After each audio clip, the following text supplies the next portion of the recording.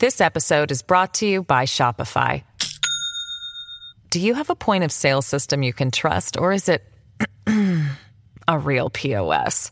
You need Shopify for retail. From accepting payments to managing inventory, Shopify POS has everything you need to sell in person. Go to shopify.com/system, all lowercase, to take your retail business to the next level today. That's shopify.com/system. You ready? I was born ready.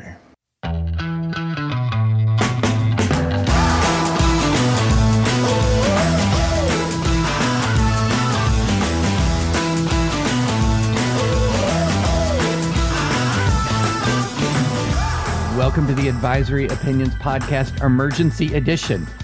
This is David French with Sarah Isgur, and oh my goodness, Sarah, at about 7:30 Central Time, 8:30 your time, that mushroom cloud I saw in my living room was what was left of my phone.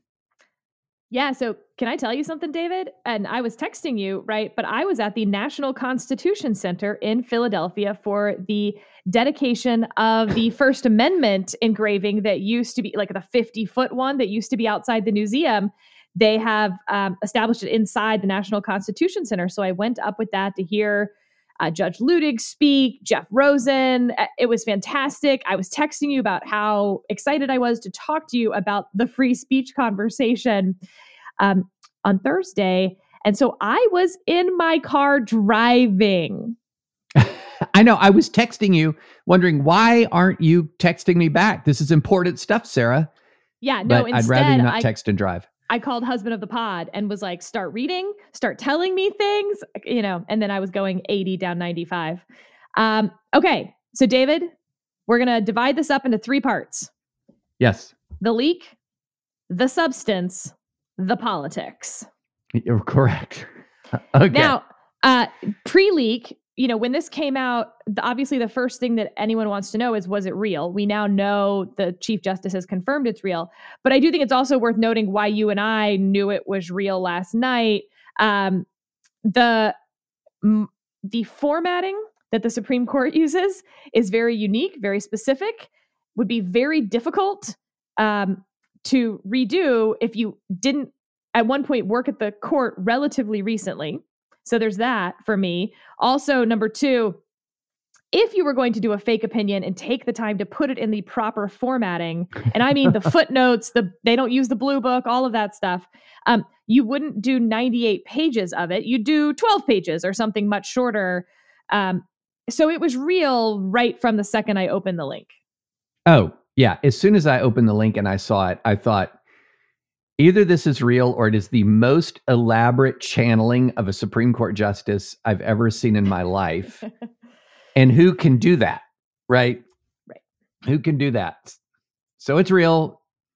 Now, let's do another bit of housekeeping. Okay. Does this mean the case is decided? Okay. That is, a lot of people are treating this as this means the case is decided.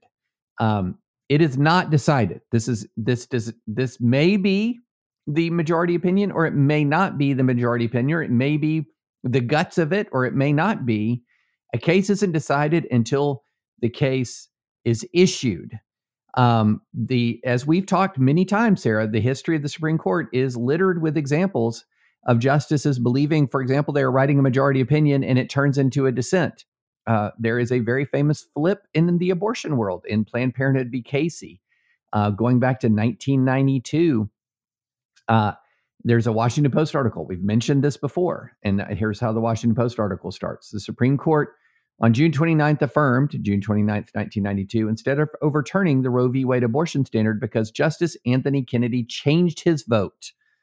A flip attributed in court circles to liberal constitutional scholar Lawrence H. Tribe pulling strings backstage. I wanted to put a pin in that this does not mean the case is decided, because it's really indispensable to the analysis of the leak itself.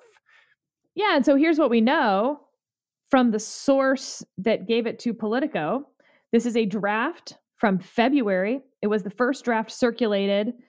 So again, let's assume that our source knows what they're talking about because they had access to this draft and that they're not lying to Politico. So we'll take everything they say at face value. A, the opinion was assigned to Alito after conference based on the votes of 5 justices, Thomas, Alito, Gorsuch, Kavanaugh, and Barrett. That means that Thomas assigned the opinion to Alito, which is a whole another interesting thing that is surprising a little bit, right, David? Not surprising to me, because I have a theory on that we can hit. I want to hear it, actually. Let's do it now, because let's just that's how this whole thing starts, right? Is like, if it were Thomas, why didn't he write it himself? Why not assign it to himself? This is Plessy, right? I mean, the I will tell you why. Plessy. I will tell you why, because Thomas is writing a separate concurrence saying that abortion should be prohibited by the 14th Amendment. That's why. Okay. I now, see. Yes. So there are amicus briefs that were submitted to that effect. I believe Robbie George wrote an amicus brief to that effect. It is a very live debate within pro-life constitutional circles as to whether the 14th Amendment is sort of silent on abortion and that's left to the states, or whether the 14th Amendment prohibits abortion. And that's just, I'm not 100% certain on that, Sarah, but let me say I'm at 70%. That's a really good explanation for how Alito ends up with the majority opinion. Now, for those who are surprised that, for instance, Barrett didn't end up with it or something like that, I think you kind of have to get into the mindset both of the pro-life community who does not believe that this is a women's issue, but also just the Supreme Court. You would not assign Brown v. Board of Education to the most senior, or a junior justice on the court, regardless. So I was not surprised about that part. Okay, so that's something we know in terms of it gets assigned to Alito based on this source. The draft circulates February. This is the first draft. We don't have any of the next drafts, and presumably there are later drafts. So that tells us something. Next, the source says that those were the 5 votes at conference, and nothing has changed about those votes. So that was interesting to me, David, because that's different than saying 5 justices have signed on to the Alito opinion. And to me, that gap might be the answer to the leak, as in they have 5 votes in conference, then the draft gets circulated. 4 justices sign on to that draft by this point, but that 5th vote from conference hasn't actually agreed to sign on to the majority opinion, making it not a majority opinion as of May, early May here. And of course, that would mean, David, that the leaker is not, this makes me so angry that people are using specific clerks' names based on 0 actual information. Oh, 0. But it would mean, for instance, that it is not a Sotomayor clerk, that it's a clerk on the conservative side. Yeah, so this is a good point to braise, and this is something I'm actually writing about for my newsletter, which might hit the internet before our podcast does. It'll be a race, Sarah. It'll be a race. We can't presume this was a left-wing leak, okay? The motive for a left-wing leak, and we'll just use left and right-wing leaks as a shorthand. The motive that this leaks from sort of the progressive side is pretty clear, that you would want that the leaker would be wanting to create a Kennedy flip, and that hopefully public pressure or a convulsive public response to this draft would create pressure on the court to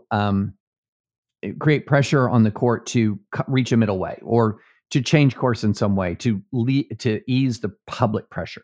Okay, that's sort of where a lot of people in my Twitter feed just raced for that. Which makes no sense, by the way, because what this is most likely to do is lock in the status quo.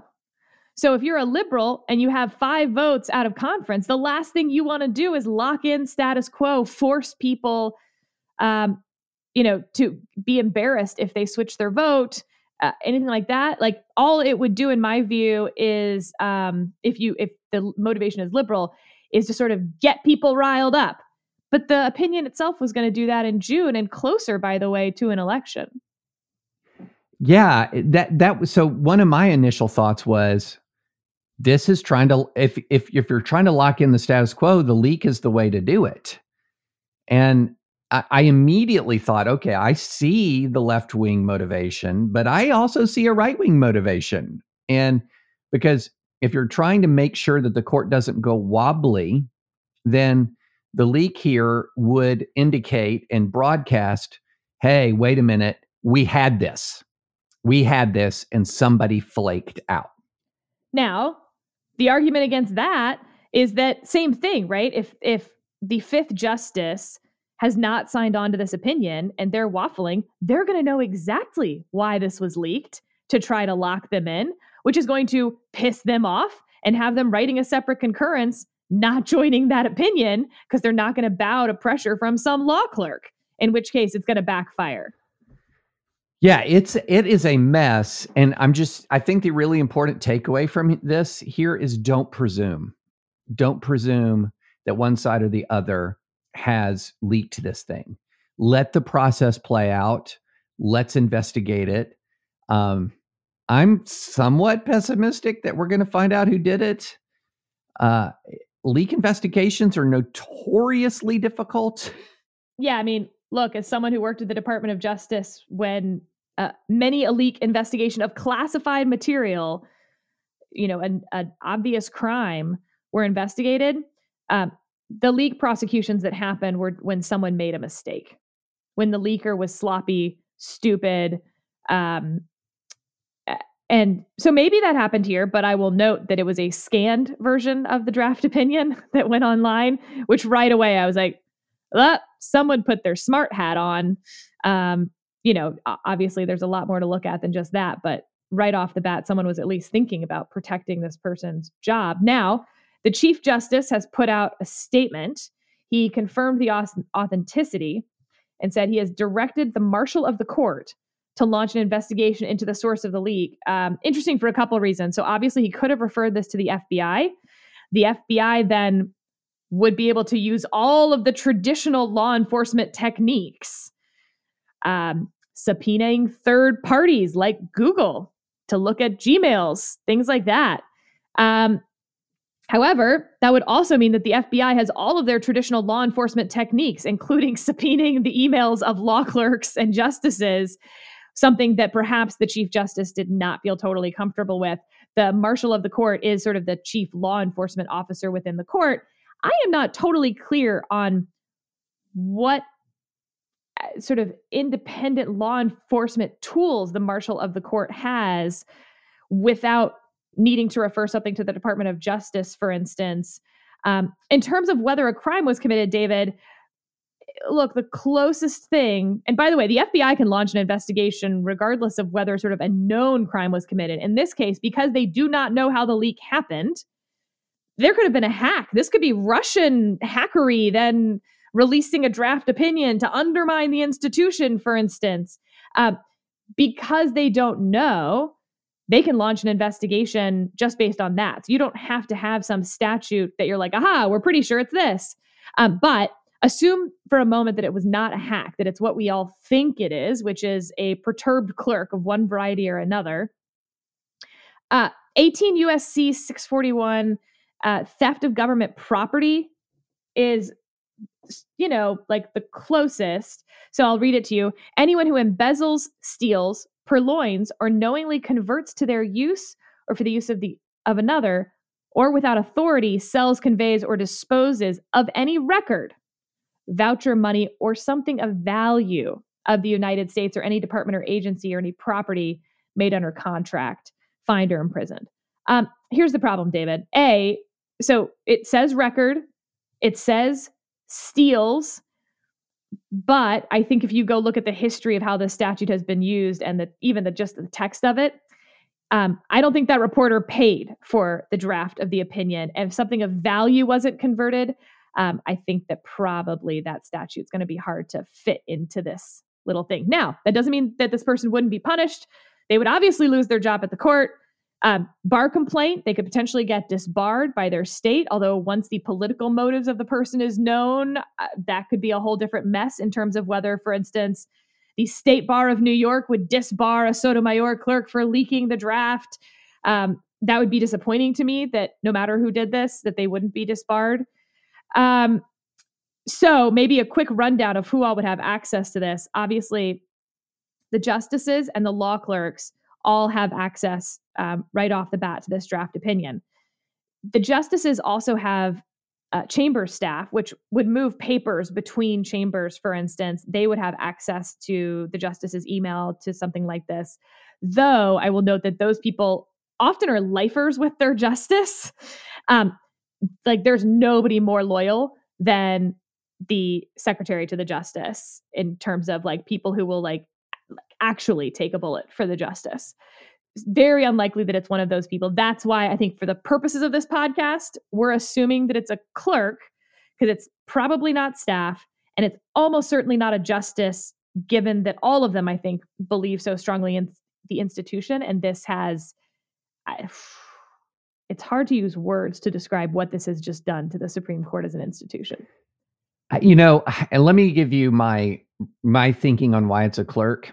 And my mind entertained every option last night. I was thinking secretary. I was thinking, I even raised the thought justice, and then thought about it and then mostly dismissed it. There's a cultural thing going on here, and that is we've got this really interesting world in which younger staffers of major cultural institutions have had a consistent pattern of trying to disrupt the institution from within. And this is entirely consistent. This is entirely consistent with that hyper-politicization of a youthful cohort combined with sort of a lack of respect for institutional traditions. And I don't know, maybe that's way too sort of like pop psychology / cultural analysis or whatever, however you want to say it. But the thought crossed my mind that this would be consistent with the kind of conduct we've seen in other institutions. I think that's exactly right. And again, on both sides of the political spectrum, although on the more extremes of both sides of the political spectrum, they believe, right, it's like the speech is violence stuff. If an institution is unjust, it is not just your right, but your duty to tear down that institution. So if this is an opinion you disagree with, for instance, then the institution is unjust. Therefore, you can destroy the institution, because what's more important is Roe, not the Supreme Court as an institution. On the other side, the common good constitutionalists actually, funny enough, believe very strongly that institutions are the safeguard of everything, that they must be very, very strong institutions looked over by the ruler in sort of an authoritarian sense.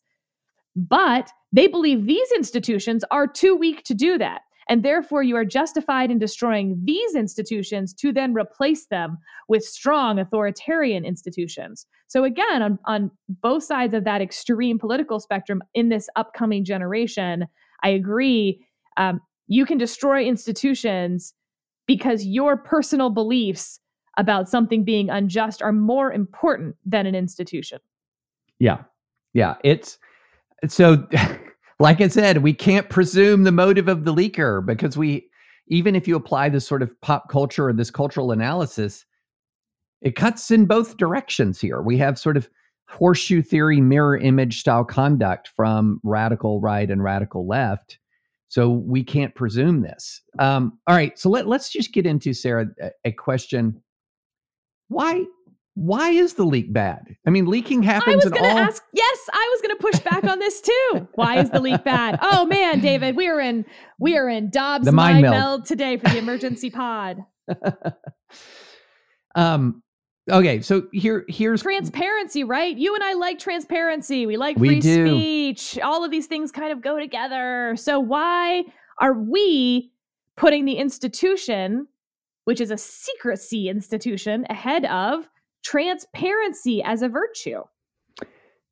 Well, the court isn't Congress, for one thing. The court isn't Congress, and the deliberations that go into court decisions are. Let's back up for a minute. So if you let's just play this out. So you submit a court case for a ruling by a panel of judges. And if you had an atmosphere in which we were seeing the draft opinions, in which we were understanding who's where, when, and what you're talking about is essentially transforming the institution itself in a absolutely fundamental way, to where individual judges are open up to individual pressure campaigns that are where, in many ways, what you would start to see is perhaps people starting to send draft opinions into courts. You would start to see a situation where threats, and we already have an atmosphere of threats, but much more targeted threatening behavior. You then have this atmosphere where justices can't trust their colleagues. They can't trust their clerks. You're ripping open a process that I think, for very many good reasons, for a very long time, has allowed people to deliberate in sort of an atmosphere of calm reflection.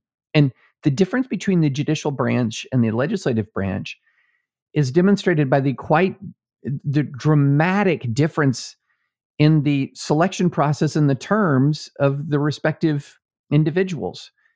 Here you have a nomination by president, advice and consent of the Senate, and a lifetime term.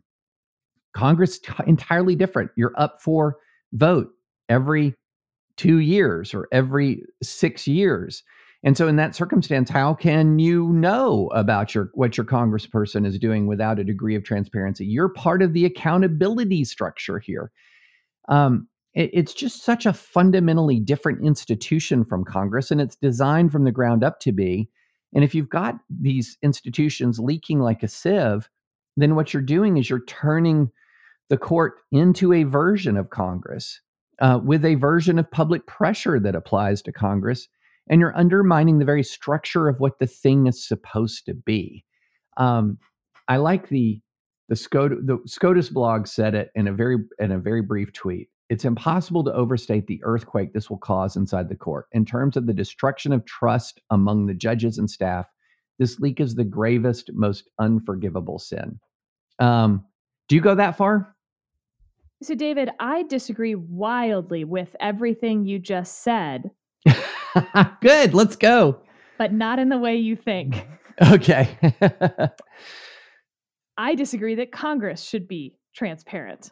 That in fact, we should be distinguishing between transparency of outcome, how your money is spent, what laws say, what they will ban, versus transparency of process.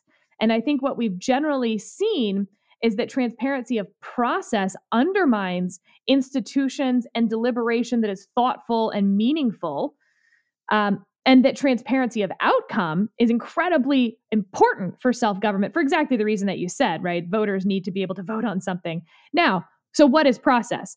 Unquestionably, everything that happens in the court that isn't oral argument, briefing, and opinions, that's internal process. That's deliberative process. In Congress, debates on the Senate floor, that to me is similar to oral argument. That's not deliberative process. That is actually part of outcome in some respect. It's what your senator wants to say to you, their constituents, and to their fellow members. Whereas, draft bills, discussions between senators, all the dirty, messy compromises that are, even considered, that is deliberative process. And we should actually, I don't know how we're getting all these horses back in the barn, but Congress would actually be a better institution if they would protect their process more and have less transparency. I love that the Supreme Court does live audio of the oral argument, so you don't have to attend in person, but not video. I would be just fine if Congress did the same thing. Right. Okay. Oh, I got you. Anyway, that's all to say, transparency is not a virtue in and of itself. Transparency in the right context is a virtue above all others. But deliberative process, for the same reason that, you and I talk about what topics we're going to talk about on this podcast, That's deliberative process. We don't air that all the time. If you're having conversations at your dinner table, it's going to be very different than if I record you, transcribe it, and put it on the internet along with a video of you. It's just going to change your dinner conversations. Sometimes dinner conversations are good and important. So yeah, I do think that SCOTUS blog went absolutely far as well they should have, because I think this will change the institution in ways we can't even guess right now. If I were the Chief Justice, father of the pod, by the way, disagrees with this, but if I were the Chief Justice, I would seriously consider, because of the time it is in the term, simply letting go all of the clerks. You're not going to find out who it was. And it's that way you're not pointing the finger at someone whose guilt you can't prove. That would obviously be unacceptable from an institution dedicated to justice. It's May. The clerks are all, on a year term that ends at the beginning of July for the most part, sometimes June, sometimes a little later in July. If this set of clerks cannot as a whole be trusted, then they should as a whole be relieved of their duties. Not fired, not that they lose their next job, but if at the conclusion of this leak investigation, which I hope is quick, they can't determine who it was, which I think will be the outcome, that's what I would do as Chief Justice. Now, it's also important to note the Chief Justice, the clerks technically work for the court.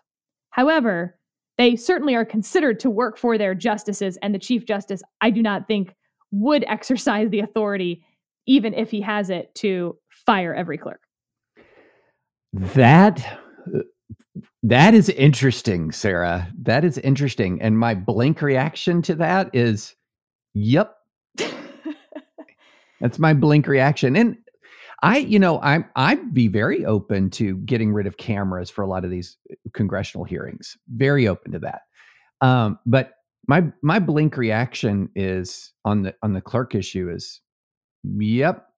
I think that's a very interesting idea, but it would be one that would send a message to every single future generation of clerks that this cannot be tolerated. And that you need to police your own to the extent any other clerk knew the possibility or there was talk of this at all. Also, leaks beget leaks. So clerks will now feel the need to stand up for their justice, defend their specific chambers. And there will be more leaking because of this. We've already seen another leak now about where the Chief Justice's deliberations have taken him. Nope, Dunsies. Unfortunately for them, they would all have to go because they have now all been tainted by this one bad apple that's now going to, the mold, the mites are going to spread to all the other apples, unfortunately. This episode is brought to you by Shopify. Do you have a point of sale system you can trust, or is it a real POS? You need Shopify for retail. From accepting payments to managing inventory, Shopify POS has everything you need to sell in person. Go to shopify.com/system, all lowercase, to take your retail business to the next level today. That's shopify.com/system.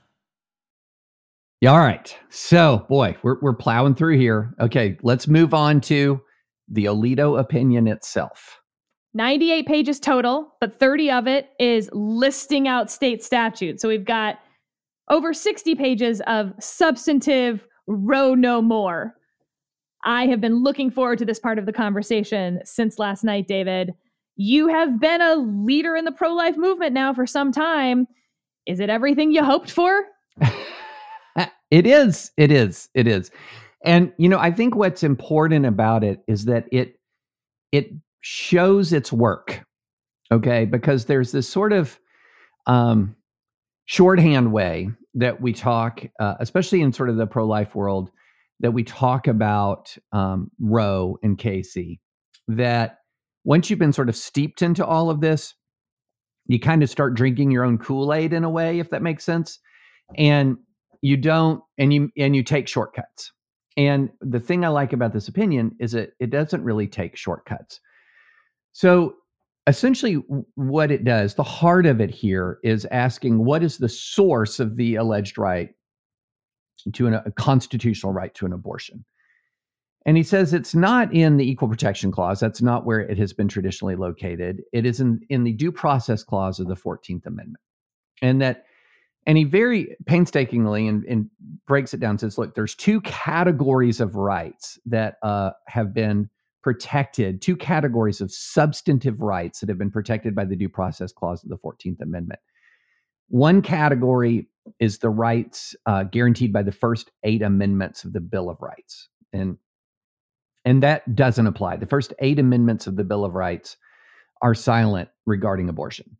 The second category is where the inquiry really lies, and that is on the series of, quote, fundamental rights that aren't mentioned in the Constitution. Now, you might say, why on earth would you even be talking about rights that aren't mentioned in the Constitution? Well, this goes back to the very basic theory of our government itself, Sarah. So the basic theory of our government itself is that your rights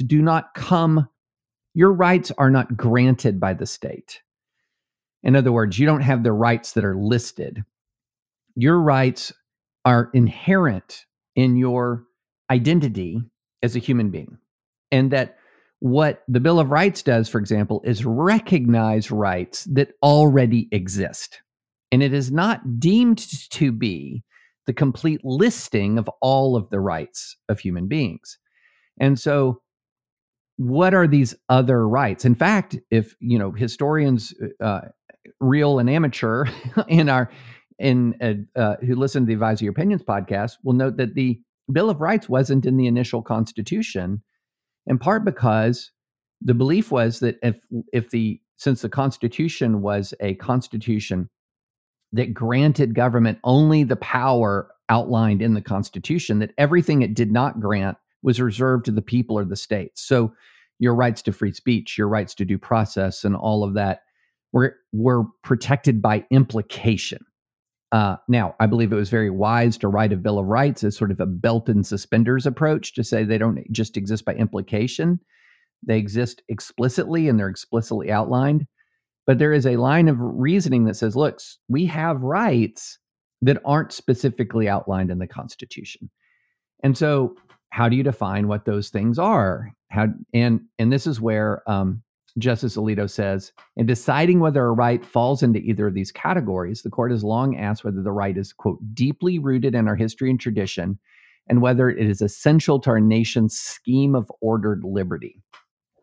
So the meat here, Sarah, is trying to answer that question. Is this something that is fundamental to our scheme of ordered liberty or deeply rooted in our history and tradition? And on the deeply rooted piece, he goes to great lengths to say that no, in fact, the historical record is pretty clear that an abortion right was not something that was deeply rooted. In fact, bans on on abortion were quite common throughout American history. And now, fundamental to the scheme of ordered liberty, what's interesting here is he seems to take pains to distinguish this from other controversial cases where, it's like, say, an Obergefell, because he's saying, look, this is also implicating what courts have called a potential life. In other words, there's not just one liberty interest at issue here. And so I think from that standpoint, what he does is he just does a very good job of showing his work as to why the right to an abortion isn't properly construed as part of sort of the unenumerated liberties that are implied by the Due Process Clause and sort of our theory of government itself. So that's my filibuster. You look skeptical. I'm really glad that you went through sort of the high level substance of it, because I don't want to. I have some specific nits that I want to talk about. But overall, I will say that to me, this opinion read like, here's my metaphor. Like someone said, hey, Sam, can you pass the salt? And he launches into a 20-minute tirade on abortion. And then at the end says, I'm sorry, what did you ask?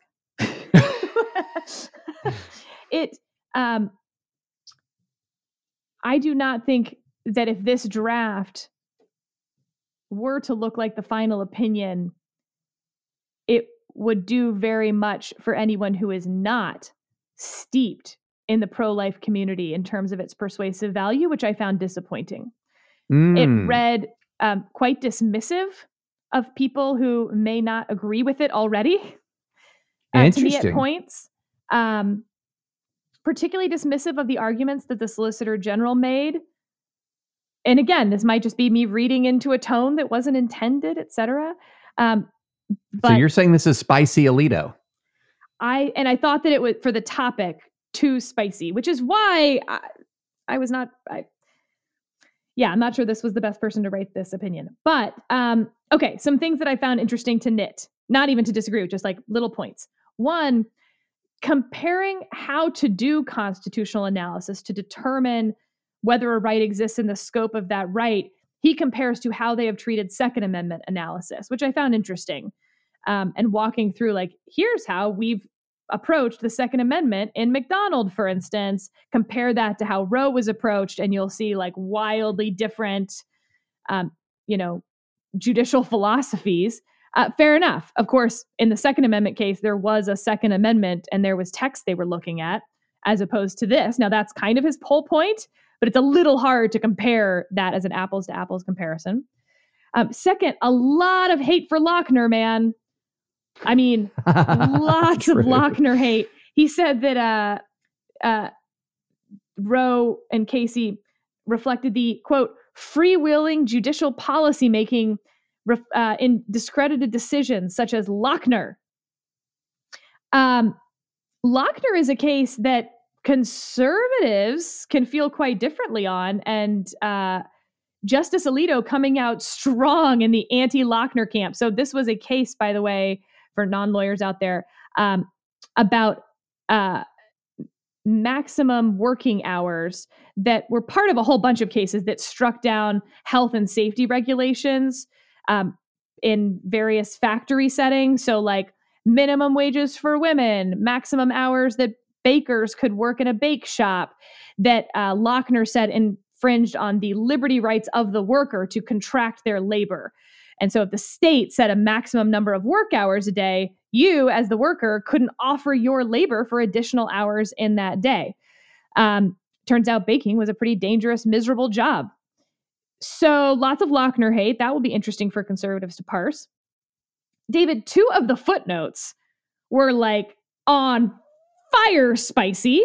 I bet you know one of the footnotes that I mean, and that is the eugenics footnote. So at one point in dismissing some of the amici, he notes that they have pointed to an anti-Catholic animus behind many of the 19th century abortion laws that criminalized abortion at various points, that this was, I forget what their reasoning is, but they were anti-Catholic in sort of their version of how these laws got passed, the motivation behind them. And his point is, I don't care what the motivation is. And also, just because it's the motivation of a couple people doesn't mean you can attribute that to hundreds of legislatures across the country. And then he has a footnote. By the way, undoubtedly the motivation of some was, he doesn't say undoubtedly the motivation. He says undoubtedly some people have said that the motivation was eugenics to limit population growth in Black neighborhoods. And he says, while I don't care about their motivations, undoubtedly the effect has been more on Black babies than white babies. Whew! Spicy eugenics footnote. Yeah, it says, and it is beyond dispute that Roe has had that demographic effect. A highly disproportionate percentage of aborted fetuses are Black. For our part, we do not question the motives of either those who have supported and those who have opposed laws restricting abortion. And then, David, there's the stare decisis footnote that lasts for a full page, where he goes through just many opinions that have been overturned by the court, making the point that stare decisis is stupid. No, that's not quite his point. His point is that there's 4 factors that you consider of whether stare decisis should apply and the importance of stare decisis, but that the court clearly does not simply follow a bad precedent to the ends of the earth. And he lists a lot of precedents that were not followed and were in fact overturned, many of which, as he says, if they had not been overturned, would change the face of the country. Obviously, Plessy being overturned by Brown, but Obergefell overturns precedent. Almost every case about rights overturns some precedent from before. Right.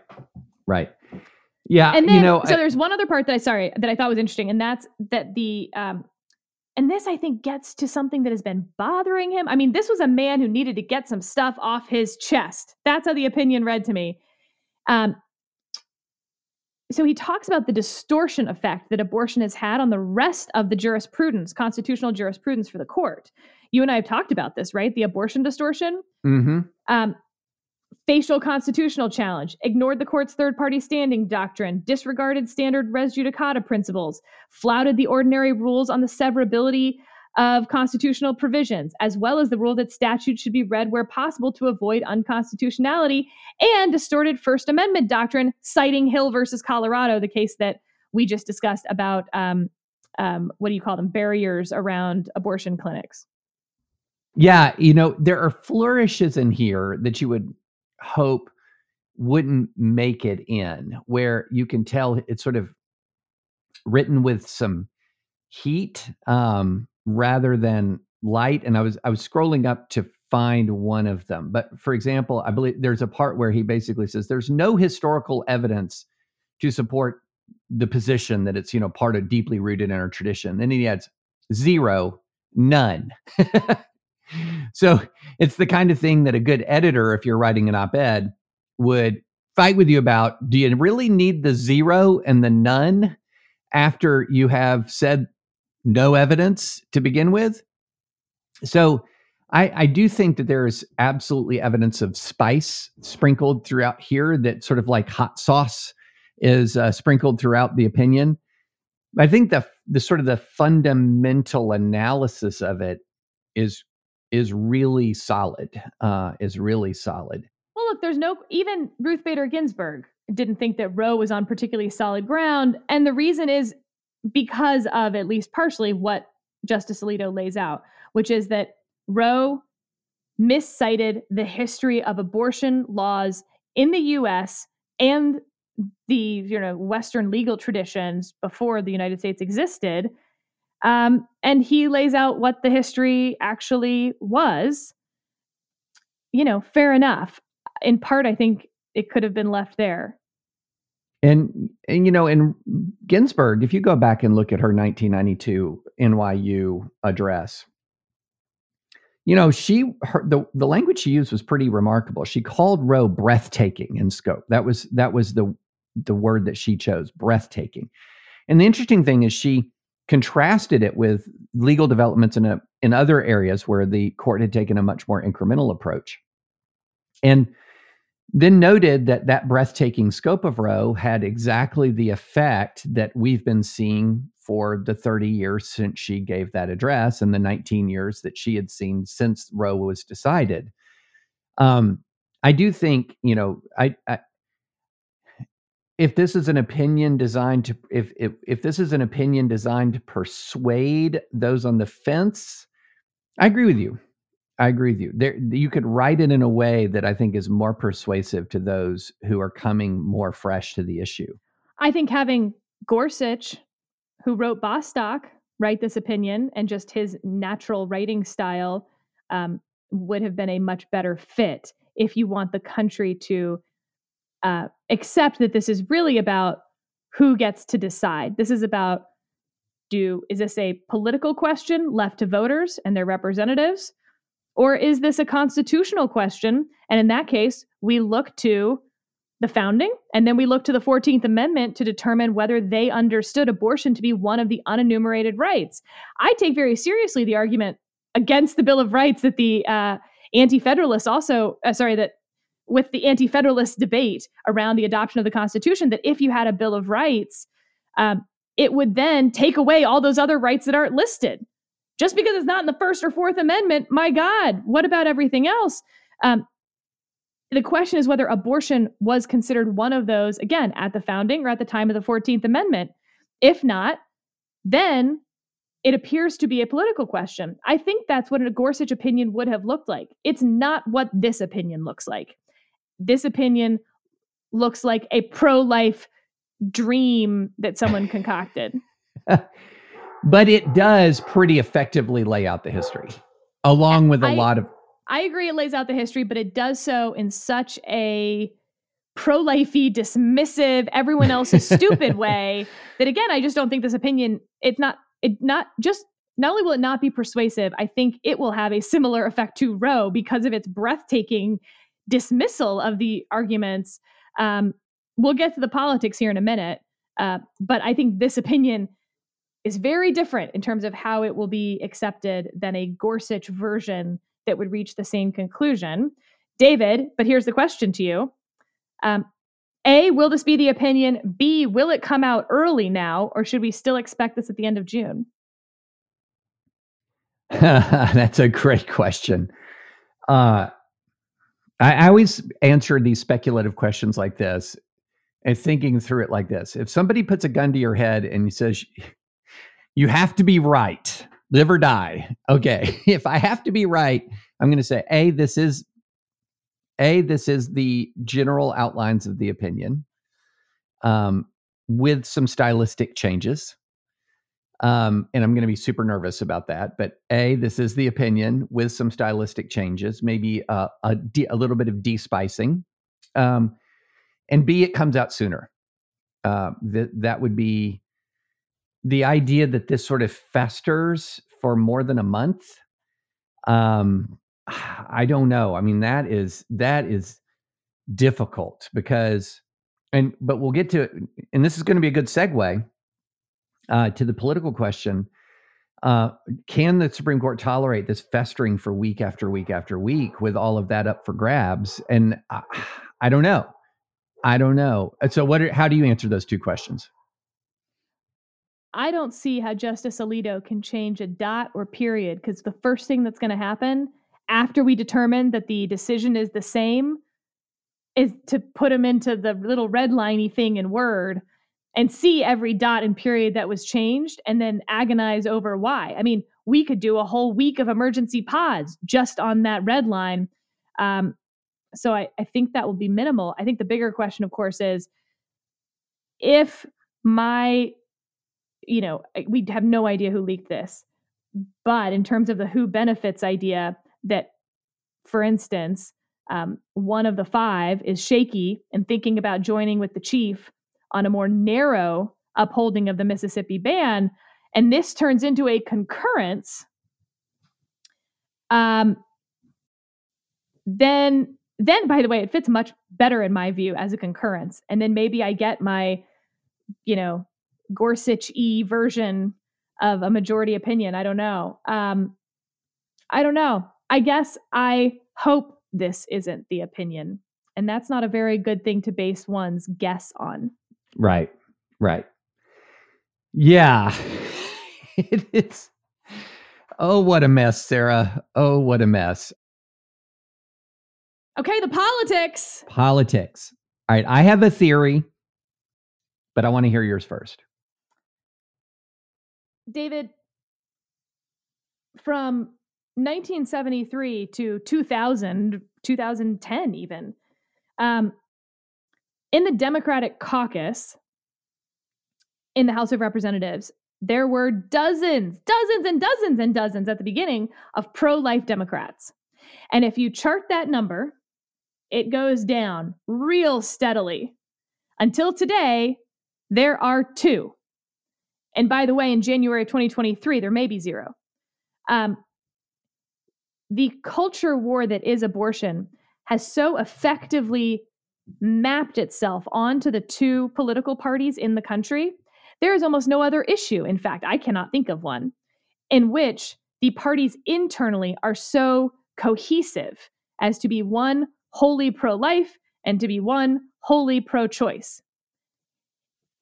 Because of that sorting feature and how effective it has been, the likelihood is that this will have 0 political impact at the national level. Because either, right, you need people switching their votes. So someone who was going to vote for a Republican because they thought they're better at handling inflation and gas is now going to say, never mind, the most important issue to me is abortion and passing a national law from Congress, a federal law. there's just nothing that we've seen that would support that sort of vote switching on the abortion issue. People have already sorted themselves. Or the young people who turned out to vote in much higher numbers than we'd ever seen before as a percentage of their age cohort in 2018 and 2020, who now don't approve of President Biden. We were expecting a huge drop off in turnout in 2022, that this motivates them to turn out. They were Democratic voters, but they weren't going to show up in the fall, maybe. Again, I'm not sure that this is enough for most of them. They're sort of on to other issues. Abortion is our generation's fight more than it's theirs. So then the political fight at the state level gets more interesting. I think there's a lot more money poured into some of these state legislative and ballot fights. But frankly, the Republicans control the majority of state legislatures, and states have largely already dealt with this. I mean, I'm going to get the math a little bit wrong, and you probably know it exactly, but roughly a third of the states have protected abortion under their state law. A third of the states have trigger laws that will ban abortion the second the Supreme Court says we hereby. They don't need to wait for the rest of it. And then a third of the states haven't. That's where the fight's going to be. And those states sort of run down north to south, down the center of the country. That will have a political impact, because now we're going to fight over those states in a Kansas, Nebraska way, it seems. So you're the political expert more than me. But so let's take this with a grain of salt. But I have a theory, Sarah. So I have a theory. And my theory is that this is kind of going to be the dog that does not bark in November. And here's the reason why. Now, I do think, and I could be completely wrong about this, and I'm going to grant you right off the bat that when the decision does actually come out, and if it is a decision overturning Roe, that there will be days of convulsive political response. Note that I said days. There will be days. David, the fact that this is leaked will actually take some of the air out of that balloon.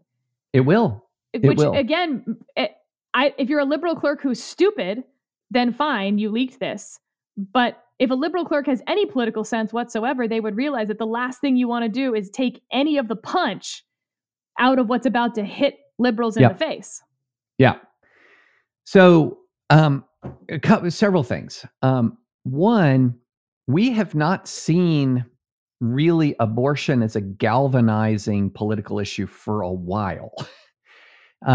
Most recently, we had this big contest between Terry McAuliffe and Glenn Youngkin, and McAuliffe poured millions of dollars into the argument that Youngkin, if Roe's overturned, Youngkin could really be in charge of abortion policy in Virginia to an extent that no governor has been in generations.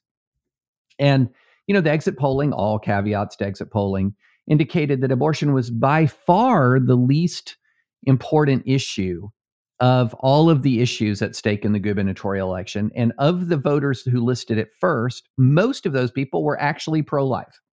So abortion doesn't necessarily galvanize huge numbers of people. And if it is galvanizing a lot of people, that also tends to include a lot of pro-lifers as well.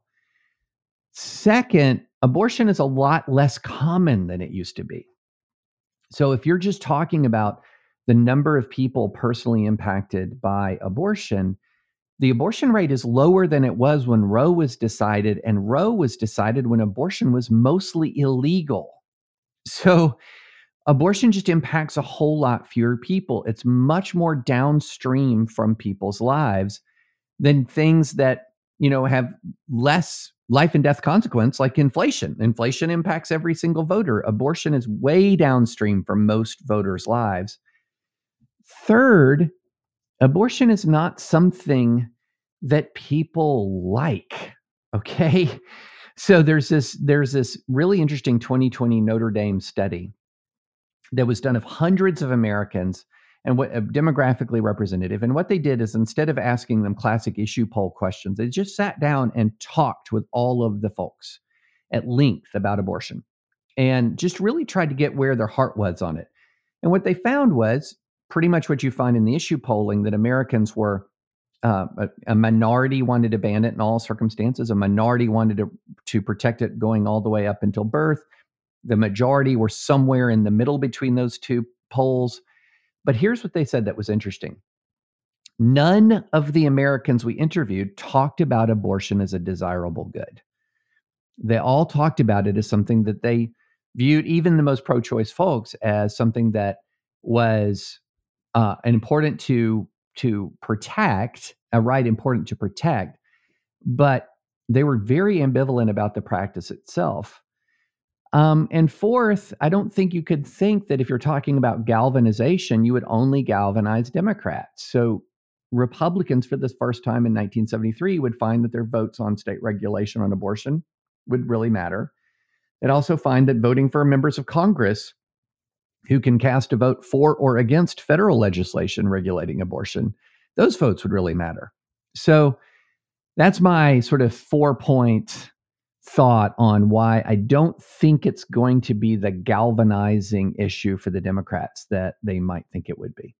Okay, let's talk about the right. So I agree that obviously on the Democratic side, we both walked through that. But on the right, true pro-life activists, right, say overturning Roe is just the first step. Now they move to state stuff, but not most of the people in the Republican Party are not pro-life activists. How much of this is just going to be the dog that caught the car? Most Republicans have moved on from abortion, not just generationally, although I think that is the most pronounced, but immigration being a more important issue, school curriculum being a way more important front of mind issue for most Republicans. I'm not sure, even at the state level, again, for those states that have no law on the books, no trigger law, no abortion's legal law, there's going to be some fights over that, unquestionably. But David, what happens when New York passes a law that says abortion is legal up until that baby comes out talking at the hospital or something? And pro-life activists are going to be outraged. They're going to want legislation on it. They're going to push for federal legislation. They're going to push the Supreme Court to find a right to life for someone unborn at some point. How does all that play out on the right? So I think what you're going to see is a whole heck of a lot of status quo. Because one of the interesting things, if you go and you look at the states that have already heavily regulated abortion, many of them already had, even before the regulations, newer regulations like heartbeat bills and trigger bills locked into place, had very low abortion rates to begin with. And so the idea that this would be like a convulsive change in states like Tennessee, where abortion rate is substantially lower than it is in many other states, I think you're going to see not much change. In fact, Guttmacher, when it tried to do a serious analysis of what would it mean for the abortion rate to have Roe overturned, their analysis was at most you would see 87% of abortions take place. In other words, the biggest decrease would be a 13% decrease. Why is that? Because the states where abortion is most heavily regulated are the states where abortion is pretty much the most rare to begin with. So I think in the short term, you would have just a whole lot of status quo, which is one of the reasons why you would not see a huge amount of upheaval at the ballot box. Now, where you would get some real energy, I think, is less on Republicans voting to try to elect representatives and senators who would ban abortion nationally, and more on electing representatives and senators who will vote against Democrats trying to codify Roe. Now, why would you have more energy voting against Democrats who want to codify Roe? Because actually, and this from my standpoint, is sadly, abortion is a low priority even for evangelical voters. Even for evangelical voters. So, for example, going back to the Virginia general election, about 28% of voters in the Virginia election were evangelical, were white evangelical voters. Well, only 8% of all voters listed abortion as a number one issue. Of that, there was about 56% who were pro-life.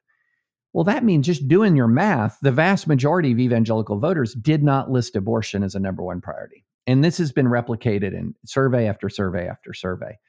So I think what you'll see is far more energy politically to resist Democratic efforts to extend abortion rights federally, and less energy politically to use the power of the federal government to prohibit abortion nationally. That's my prediction. Don't know if it's correct, but that's my prediction. And then the thing, though, I worry about as a pro-life person is I'm worried about a diminished energy at the grassroots on things like crisis pregnancy centers and that person-to-person kind of contact that really makes a difference in people's lives. I worry that some people are going to say, in essence, our work here is done. We've overturned Roe. Our work here is done. But really smart pro-lifers are running around on Twitter screaming, our work only starts. Our work only starts. So, David, if I could summarize your best case scenario on July 1 of this year, the Alito opinion comes out with 5 votes. Thomas writes concurrent saying, but also I would find a constitutional right to life for an unborn person at some unspecified time. And that the Republican Party comes to its senses and everyone goes and volunteers at a crisis pregnancy center. Is that a relatively fair assessment of David French's July 1 dream? That would be a fair assessment of my July 1. Even if you can't go volunteer, you donate to a crisis pregnancy center. Got it. All right, here's mine. And I think it's realistic. The best way for Alito to save face, he can't edit his opinion, right? That has been locked in. Get rid of the opinion. Don't have it at all.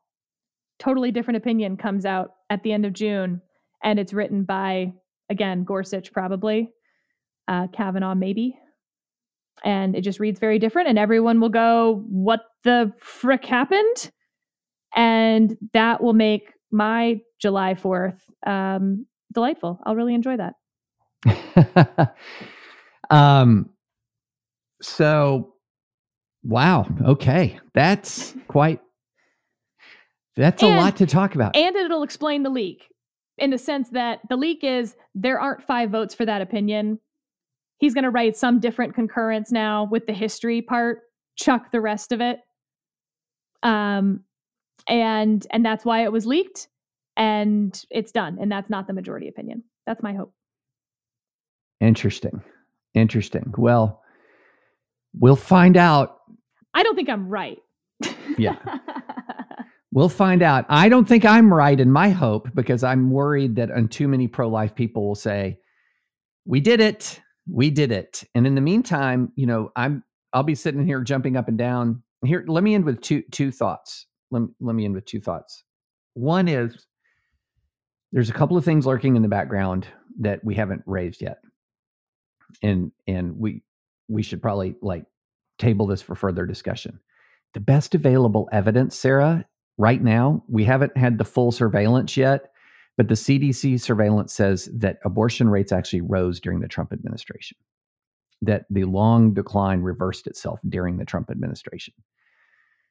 Guttmacher is going to come out with its 50-state survey. The CDC survey is not an all 50-state survey, and they're going to come out this year with their 50-state survey, so we'll table that. But there was some real evidence of some backsliding, a reversal of cultural fortune on the pro-life issue. Which is consistent with my concern that as the issue has become more thoroughly politicized, it becomes less personal. That people start to believe that they're doing their duty by voting more than they're doing their duty by caring for other people. And so I'm really concerned that people will sort of, say our work here is done when their work is really just beginning. And then here's the other thing, Sarah, we haven't talked about, and let's table it for Dispatch Live. Doesn't this supercharge Donald Trump on the right? He got Roe. He nominated the justices that got rid of Roe. You know what? That is a great question for Dispatch Live. And if you're a member, you can join tonight on Tuesday. We're starting at 8 p.m. We've got this to talk about, and we've got Ohio election results coming out, another big marker on Trump's continuing influence within the Republican Party. So, Caleb, let's get this emergency pod going. That's right. As always, please rate us, please subscribe, and check out the dispatch.com and tune in tonight for Dispatch Live. We will talk to you again very soon.